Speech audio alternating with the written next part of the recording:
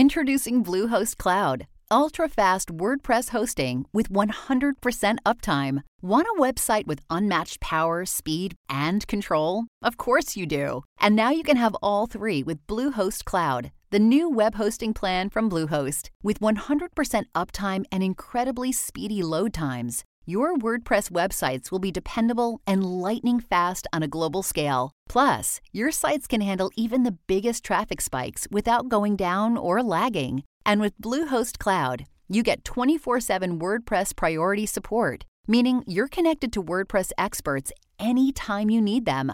Not to mention, you automatically get daily backups and world-class security. So, what are you waiting for? Get Bluehost Cloud today by visiting Bluehost.com. That's Bluehost.com. A science story, huh? These NYU scientists, I felt right. But I was so And I just thought, well, I had figured it out. it was that golden moment. Because science was on my side.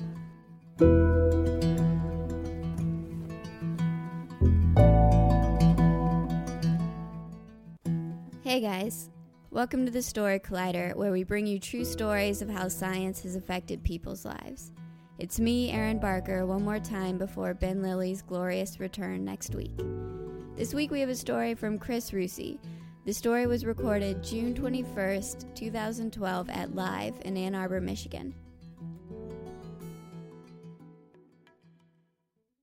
So in 2006, I was working on a project funded by the Defense Advanced Research Projects Agency, otherwise known as DARPA. Now, DARPA will not fund hard projects. That would be too easy. They fund what they call DARPA hard projects, which to any ordinary human would be considered impossible or magical. So here we are, funded to read the brainwaves of a fighter pilot, extract from the data the activity in the visual part of the brain, determine if the pilot is looking at something blurry or not, and then use that in a feedback loop to focus whatever it is he's looking at. That led me to Bellevue Mental Hospital in New York City to have my head examined. Well, really, because they had the instrument there that was sensitive enough to measure the brainwaves. It was a helmet covered with superconducting quantum interference devices, which are magical in their sensitivity and precision. And, of course, it's got the word quantum in it, which really makes it special. Brian? First off, I have to back off here and tell you that I consider myself to be a rational person. I'm a big fan of clear, concise explanations. I don't believe in angels. I don't believe in fairies.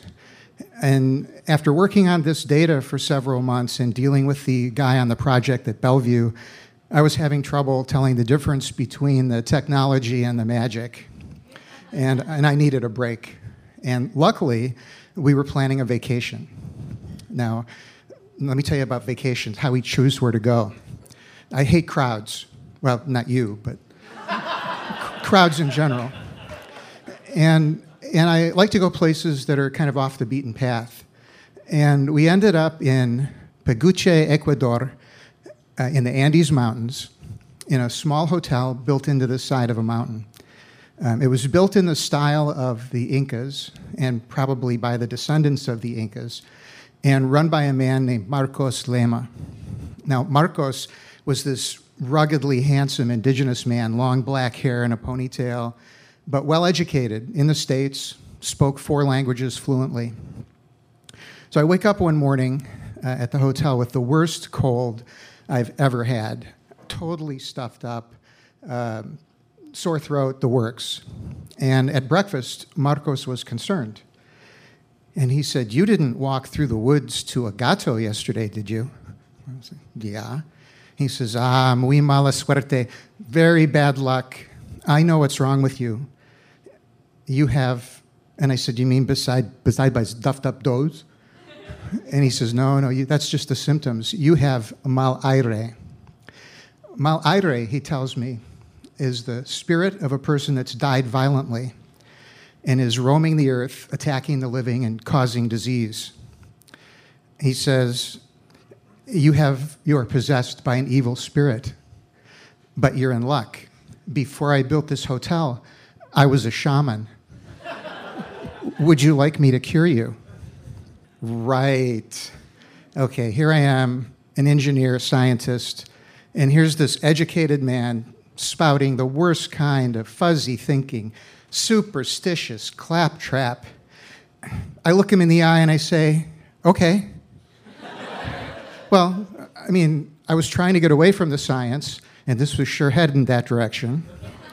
And I travel to these faraway places to do unusual things, and this was different.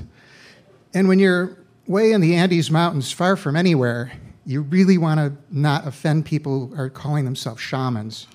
So we go outside, and Marcos gets his instruments together for the procedure: an embroidered cloth, a glass of water, an egg, a piece of bark from a tree called a spirit wood. And he says, do you have anything personal that you wouldn't mind losing? And I'm, checking my pockets, and all I have is a dime. And he says, oh, a dime, that's good. Put it in the glass. And so I do. Then he covers my head with the cloth, and he says, that's so the spirit won't see what I'm doing. Well, that's a good explanation. And then he lights the spirit wood, which smells a lot like incense, and he says, now calm yourself, meditate. This will lull the spirit into not paying strict attention into what is about to happen. Good explanation, but now I'm starting to worry a little bit. I mean, here I am with my head covered with a tablecloth, and some crazy person is saying he's going to do something that I can't see. Like visions of Inca bloody altars are running through my head. The meditation was not going well. So Marcos puts the egg on top of my head, and he starts to chant in Quechua. Now, in case you don't know what Quechua is, that and its sister language, Aymara, are the oldest known human languages, and they're unrelated to any other languages on the planet. I was in Peru once, and I asked a Quechua speaker why the language is so strange, and he said, well, we were told in our village that our earliest ancestors were taught Quechua by aliens from outer space. That's another story. So Marcos, chanting in Quechua, egg on my head, and it's kind of soothing, it's kind of hypnotic, and this goes on for several minutes. And he takes the tablecloth off my head and shows me the glass, which now has the egg and the dime in it. And I said, so what just happened here? And he says, well, I've coaxed the demon into the egg, but it still thinks it's in your head because it's in something round filled with goo. And it's touching the dime, which was recently in contact with you, so it thinks it's still with you. And it's under the water, so it can't really sense the world as well, and it will stay in the egg. Now, this makes a certain amount of strange, irrational sense to me because, think about it. If you believe in disembodied spirits and that they can be manipulated and that they can inhabit an egg and that personal contact imbues objects with your aura, well, then this is a perfectly logical and consistent worldview. So I said, well, are we done? And he says, well, no. And then he does what I think shamans everywhere are taught to do. He refers me to a specialist. In the next village is a shaman who's an herbal expert, and although I don't have evil spirits anymore, I have a hell of a cold. So we go to the next shaman, and he picks an armload of herbs, and he shows me how to make tea.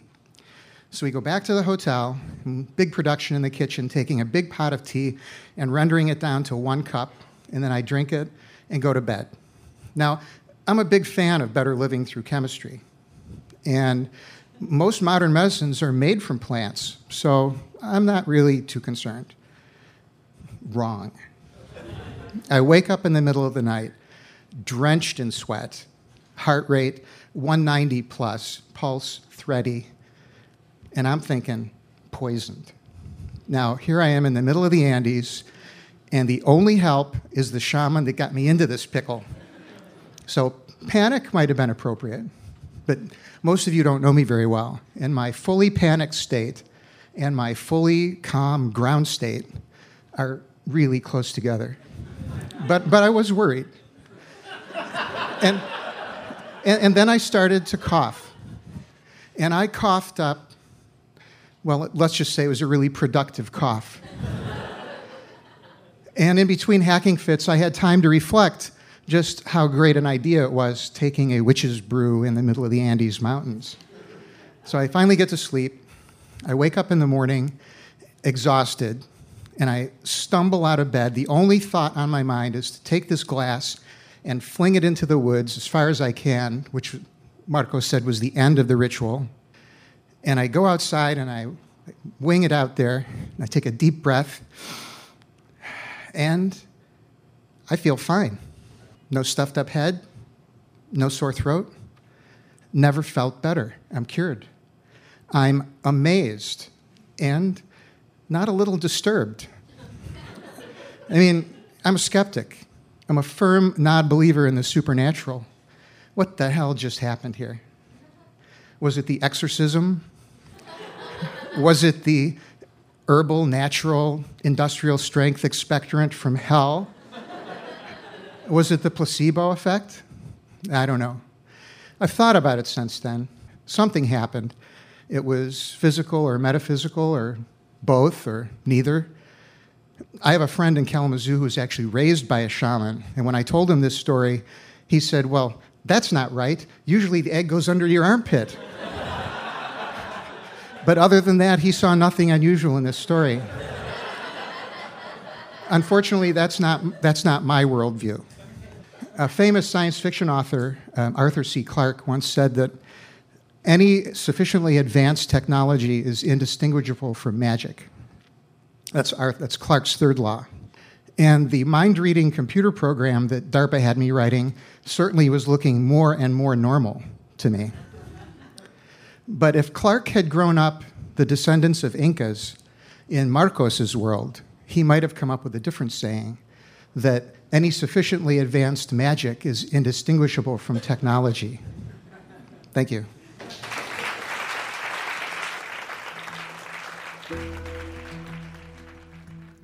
That was Chris Roussi, a staff researcher at Michigan Tech University, who has been involved in both hardware and software development applied to scientific research since 1979. For more science stories, take a look at storycollider.org, where we have our magazine, archives of the podcast, and upcoming events. The Story Collider is produced by me, Ben Lilly, and Brian Wecht. The podcast is produced by Audrey Quinn. The theme music is by Ghost. We receive additional help from Brooke Williams, Lena Groger, Josh McCall, Raphael Benin, Rose Eveleth, and Sarah Mondelaire. Special thanks to Live for hosting the show, and thanks for listening.